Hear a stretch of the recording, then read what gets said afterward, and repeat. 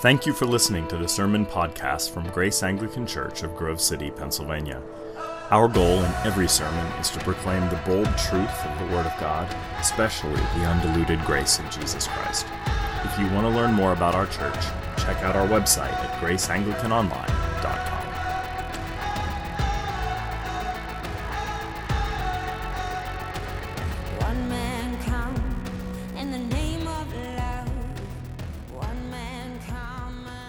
There's an old Jewish folk tale that goes like this.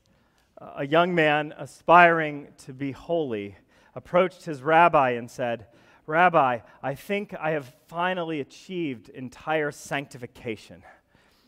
I fast till sundown. I work hard without expecting any thanks. I roll in thorn bushes when I have temptations of the flesh, and I whip myself before I go to bed at night."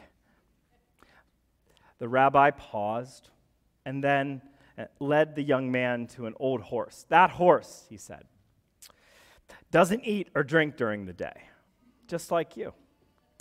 That horse works hard all day and never gets thanked, just like you. That horse rolls in the briars as he sees fit and frequently gets whipped." And then he eyes the young man again and says, "But that is a horse, not a saint. To be a saint is to be motivated not by whips and starvation, but by gratitude alone." We just read a symphony of gratitude in the form of Psalm 150. It's a veritable symphony of praise, and it is the final song and psalm within Israel's hymnal, deliberately placed at the very end of the largest book of the Bible, as a way to cap off and theologically say something about the entirety of the book. It is a psalm of collective praise. And that really is the emphasis of the entire Psalter, the entire book of Psalms, with all of its different voices and authors and accents and ideas. They all lead toward praise, articulated praise to Almighty God. In fact, in this particular psalm, the word praise is not just in every verse, it's in every half verse. It's really trying to emphasize something with crystal clarity. Psalm 150 tells us what to praise God for and what to praise God with. For and with are words that are used repeatedly in this psalm. But that's what I want to talk about tonight. What to praise God for and what to praise God with. So we'll do the for and the with. The for is mentioned in verses 1 and 2. Namely, the psalmist is seeking to elucidate reasons that we ought to praise, that we ought to articulate thanks and gratitude toward God. And we ought to praise God according to the psalmist for his qualities and his activities. Those two things inspire praise, God's qualities and God's activities. Beginning in verse 1, let me read those verses for you. "Praise the Lord, praise God in his holiness, praise him in the firmament of his power, praise him for his mighty acts, praise him for his excellent greatness." Now, you may notice, in fact, you may want to underline the qualities that are in this passage. That is, qualities, things that are innately part of God's divine nature: holiness, power, greatness. Let me just go through those very briefly. Praise God in his holiness. His holiness. That's a word that is attributed to God over 700 times in the Old and New Testaments. It means something akin to separateness. That is, separateness not from us. God is always interacting with us, but separate from defilement. God's holiness means that he has a non-deformed nature. Now, you don't. And I don't, right? All of us are governed by all sorts of inner hysterias and malformations of love. That's how we function every day. God does not function that way. God is not capricious. God is not moody. God is not Zeus, right? God is not like the ancient Greek pantheon that was constantly at war with each other. God, in God's essence, represents complete holiness and unity within God's own self. So he's not compelled by the very dark compulsions that we are often driven by. And holiness is something that inspires the psalmist to praise. Why? Because if you had an encounter with beauty that lacked defilement, you would praise too. Anything in your life that even comes close to that or mirrors that even slightly, you're drawn to it. Also awestruck by it, maybe dumbstruck by it, but there's something endlessly appealing to the saints of God about holy things. Now, I'm not drawing too neatly a comparison here, but I was recently in Washington, D.C., the bastion of holiness that it is. And when I was there, I have to say, I was dumbstruck. I'd never been to some of the monuments, but my children and I, along with my parents and Monique, we all went. And I was standing there in the Lincoln Memorial. Now, if you've ever been there, it's quite beautiful. And the speeches of Lincoln are on the walls, etched there, right near the throne in which this lovely statue is seated. Now, there's many references to God, of course, in those speeches, but if you turn around and look out, you see, of course, the reflection pool, the Washington Monument, as well as the Capitol building right in front of you. And you think to yourself, these ideas of democracy and representation and stable governance were all instantiated by geniuses to offer the world a glimpse of beauty, a glimpse of something sublime, a glimpse of something that almost can't be instantiated in stone, but they tried. And I was very touched and actually deeply moved, not by what was going on in Washington necessarily, but what was represented in those monuments. And that's just one very small example, and you have your own of something that sought to make manifest the ineffable, something really, truly beautiful. And there's something awe-inspiring and dumbstrucking about it. And holiness is an even grander concept, so grand, in fact, that in the Old Testament it was downright lethal. That raw holiness was seen as a great thwarting of your person if you came into close encounters with it, right? And so he praises God for this non-defilement, for this non-deformity of God's nature, this separateness. Praise God in his holiness. But he also says, praise God for his power, and later, praise God for his greatness. Praise God for his power, God for his greatness. You know, it's fascinating that the psalmist and the Old Testament authors always saw God as the source of greatness and power. Now, why is this brilliant? Here's why it's brilliant. Because Jews looked at the numinous landscape that you look at. They saw Orion's belt. They saw the Mediterranean Sea.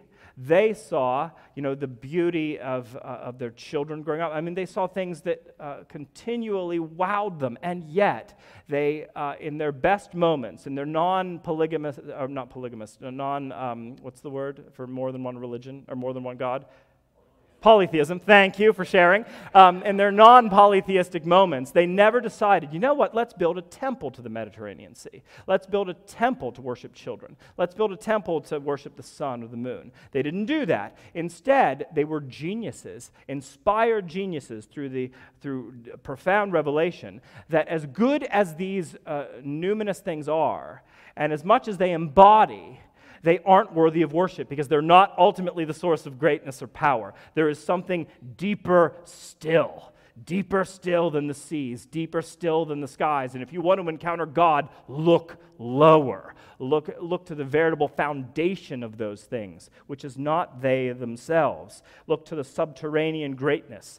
And they thought that we exist best and most healthily whenever we acknowledge that the foundation of greatness and power is not in the things we can see, but the things that are unseen, the things that ultimately manifested themselves in Christ, right? But things that are beyond the created order. So praise God for his power and greatness, that all power and greatness that we experience on a day-to-day level is only derivative of a prior, older, ancient of days greatness. Yeah. And so those are some of God's qualities that the psalmist is attached to. Praise God for his holiness, his power, his greatness. And he mentions just once God's activity. Now, this is a massive theme throughout the Psalter, but he simply says, in a very broad way, praise God for his mighty acts, his mighty acts. Why does he say this? It isn't just that God is certain things, but also that God does certain things within history. Judaism did not only conceptualize God as a sort of remote archetypal ideal, the ideal good or the unmoved mover. No, God was also the one who certainly was those things, but he was the one who parts the seas, who frees the slaves, who sends manna from heaven, who gives words to prophets, who carves laws into rocks and eventually comes among us in the person of Jesus Christ, right? The Hebrew God is an interventionist God, a God who, to quote Exodus 3, comes down, a God who acts and who continues to act upon your person even in this very moment, whether you sense it or not. Right? Now, that's a very profound thing. So you have this theology that he is reflecting upon and praising God for, of a God who is certain things in his isness, right? Holy, powerful, great, and a God who acts in time and space. Now, you may know the philosopher Feuerbach. He believed that all of religion was projection. He thought, he was completely convinced, that religion was just you taking you and all of your idiosyncrasies and pasting them upon the heavens. And so really you're just worshiping a slightly gussied up version of yourself. Judaism proves just the opposite, because the Hebrew God, the God of Old and New Testaments, is a God who is unlike you and unlike me at the deepest possible level. A God who is the source of all might and power, a God who is the source of undefilement, and a God who intervenes always, always for the well-being of those who are the recipients of that intervention. God is unlike us, says Judaism, therefore we worship him. Now, there is an Italian HBO series that I'm a little obsessed with, in which a priest in St. Peter's Basilica in Rome is eulogizing a recently deceased friend of his named Girolamo. And Girolamo in the series is a handicapped person who is heroic and sort of reclusive. And the priest in his eulogy, which is filled with tears and grief over the loss of his friend, says this: "I say this for all of you who are not fortunate enough to know my friend Girolamo. He is kind, joyous, and full of life. He loves to talk, but he also likes to listen and to give me advice. He likes to watch TV and listen to the radio. He loves to run and dance and sing and pray. He loves to swim at the sunset. He loves kindness because he knows how to be a true friend. It's true. As I'm sad to admit, Girolamo is everything that I am not and everything that we are not, which is why we gather here to celebrate, contemplate, and adore him, because we are not like him, and because we would like to be." Similarly, those sentiments could be offered to God, that we worship the God who is not like us, who is grandly differentiated and is a non-projected deity. We praise God for his qualities, for the fact that he acts. We praise God because he's not like us, but because we would like to be more like him. And so these are the reasons that the psalmist praises God, the 4 reasons. But there's also some withness in this psalm. The psalmist commands the praising of God with certain things. And we have here a veritable symphony. In fact, 7 different instruments are mentioned. The text says, beginning in verse 3, praise him with the sound of the trumpet, then later with the lute, with the harp, with the timbrels, with the strings, with the pipe, with the cymbals. What is the psalmist saying? That whatever the worship of Almighty God ought to look like, it ought to be robust. Our praise is offered not only by human voices, but by every instrument that the Hebrew people had access to, in order to produce this loud cacophony of sounds. The idea was the supreme grandeur and greatness of God ought to be in some ways reflected by his people's worship. That they should, to use organ language, pull out all the stops. You may know, if any of you are organists in here or know anything about the organ, the stops are the various things on an organ that make different sounds, and if you pull them all out, you create this massive, massive swelling sound. And that's really what this psalm is saying, that the supremeness of God is to be reflected in voluminous grandeur in praise. In other words, God deserves, to quote Oswald Chambers, my utmost for his highest, offering our best to God. I have a friend who, in the 1970s, attended a Reformed synagogue, grew up Jewish, and in this synagogue. It was the 70s, so people were a little bit hippified, right? It was the flower children generation, and my friend decided that she would no longer wear the black gown that was typically associated with synagogue attendance, but would start dressing like a hippie. Did it week after week, and everybody was perfectly polite and nice. But the rabbi, a young man at the synagogue, had his elderly father there. His elderly father had withstood the onslaught of the German Holocaust, right? So he survived the atrocities of Germany, and at one point, very sweetly took my friend aside and said, when we were in the shtetl and had nothing, when we had no voice in the world, and when we were very poor, we still put on our best for Shabbat. And we still offered God our voices as loudly as we could as we sang the Psalms, because we realized that this day was meant for Almighty God, and we did not want to hold anything back that was dignified. She always wore the black after that, because that was her way of acknowledging the day. But the point is in this psalm that they're pulling out all the stops to offer God everything that is due him, to reflect in a small way the grandeur of the one whom they were worshiping.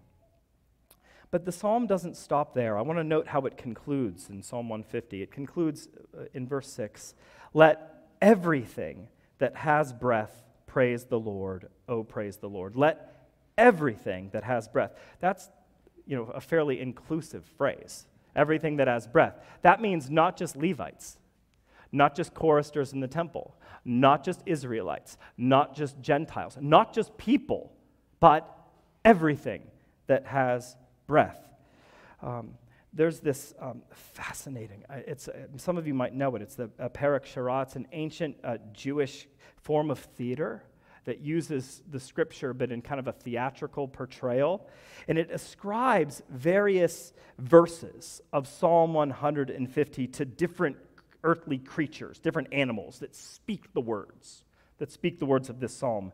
And the last verse of this psalm, "Let everything that has breath praise the Lord," is placed in the mouth of a rat. The rat has the last word. Genius. They put the praise of Almighty God in this unclean, dirty animal, because everything that has breath will praise the Lord.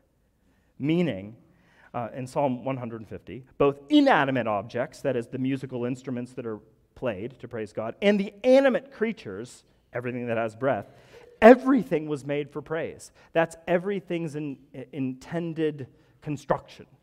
That was what the great artisan and architect of heaven sought to do in creation, that the earth and the heavens together reflect the glory of God, that everything has the capacity to reflect glory, the glory of the great Creator, and to be, if I can put it this way, small s, living sacraments, if you will, that reflect a greater glory.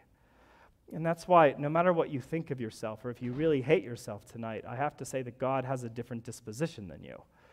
Because God created you especially in his likeness and image, and you reflect something of the heavens, and were born to do that.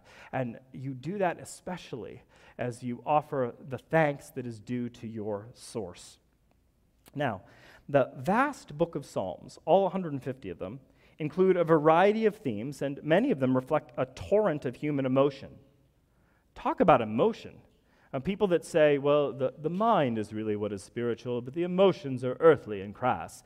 That's actually heretical, but that's for another day. To think your mind is unfallen, but your emotions are a complete bastion of sin is not biblical. But the Psalms reflect a myriad of emotions that are welcomed into the courts of heaven, from sorrow to rage, to grief, and everything in between. But the end of the Psalter, the end of Psalm 150, is praise. I love this. This is how it ends. This is how it wraps up, very self-consciously. Praise, not complaint. Praise, not griping. Praise, not cynicism. Praise, not rage. Praise. In the end, praise wins. The Bible, in the long run, is unapologetically optimistic. This is why St. Chrysostom says that Christians ought to be children of the dawn.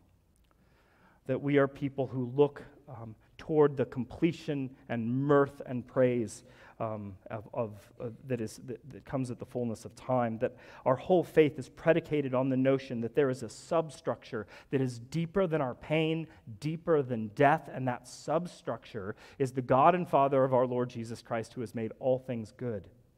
Right? Human thriving occurs whenever we verbally recognize that ultimately good substructure. And that's what the psalmist is doing, praising God for things, praising God with things.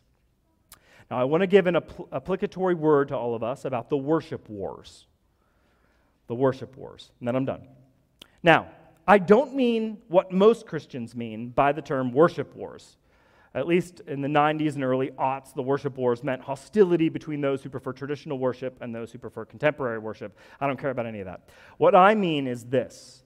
The world, at least the fallen aspect, the deformed aspect of creation, the world wars against worship.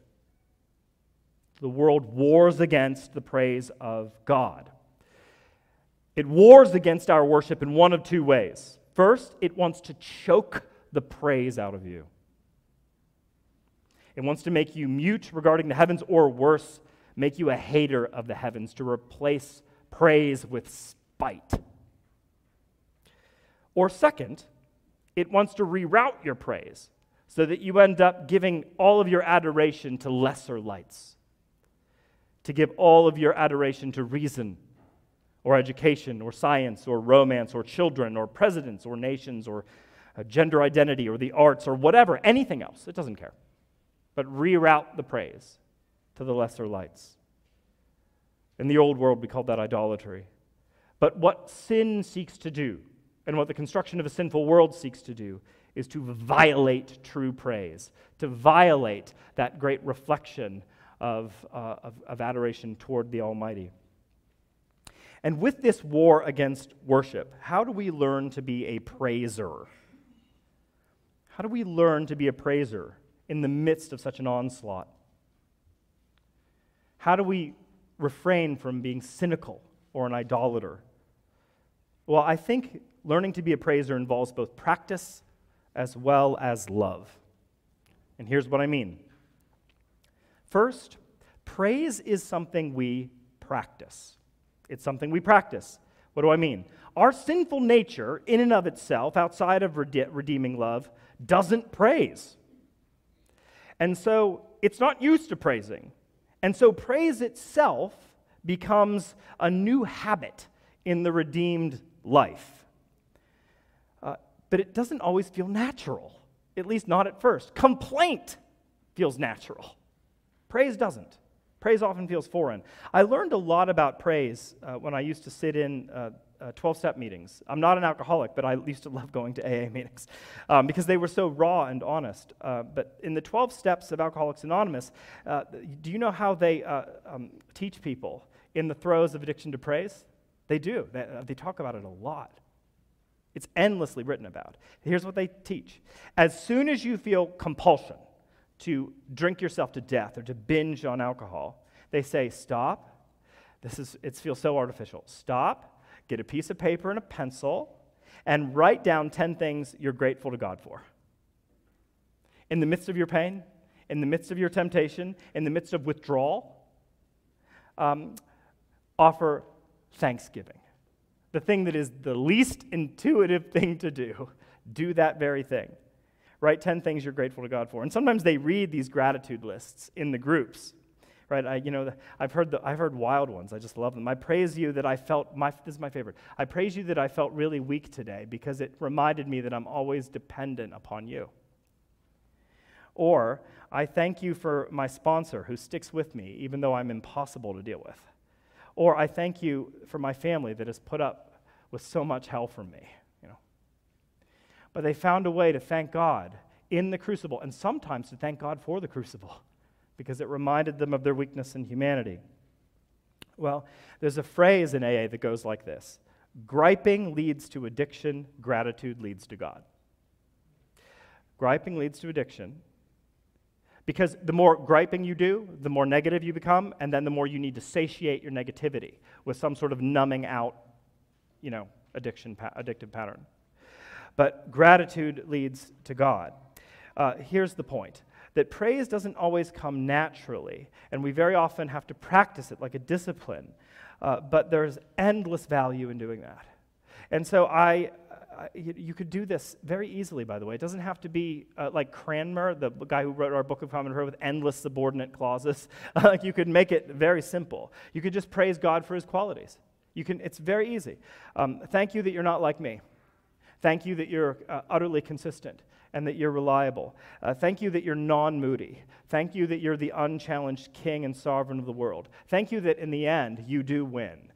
Thank you that nothing can separate us from the love of Christ. Thank you that you're the Alpha and the Omega. You started the story, you're going to finish the story. Thank you. Right?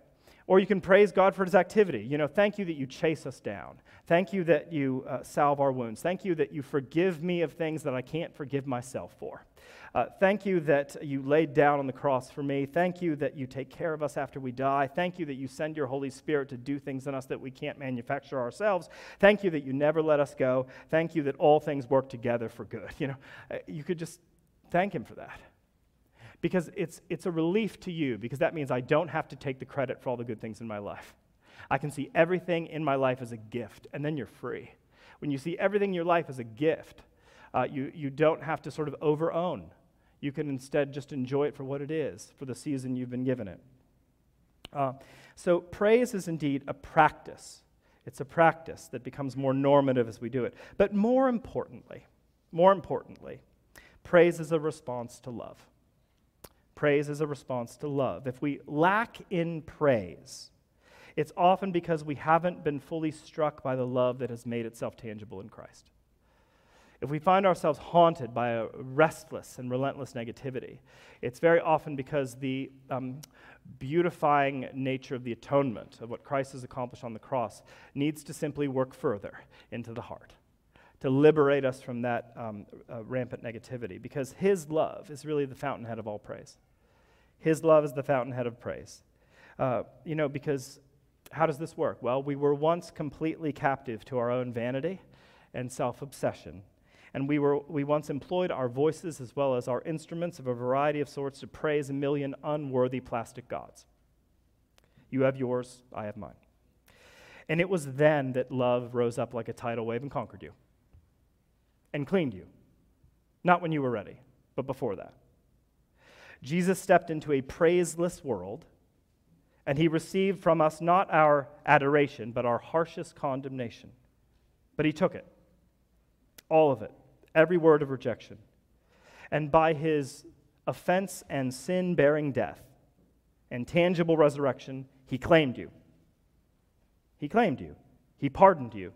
He changed you from a villain into a sibling, and not just a sibling, but a singer, an official praiser in the court of the kingdom. People who learn the new and lovely language of adoration. People who can rightly say, "Let everything that has breath praise the Lord." Friends, may that be our reaction to love. May that be our language. May that be our song. May we always be people who say, "Redeeming love has been my theme and shall be till I die." Amen. They took your life. They could not take your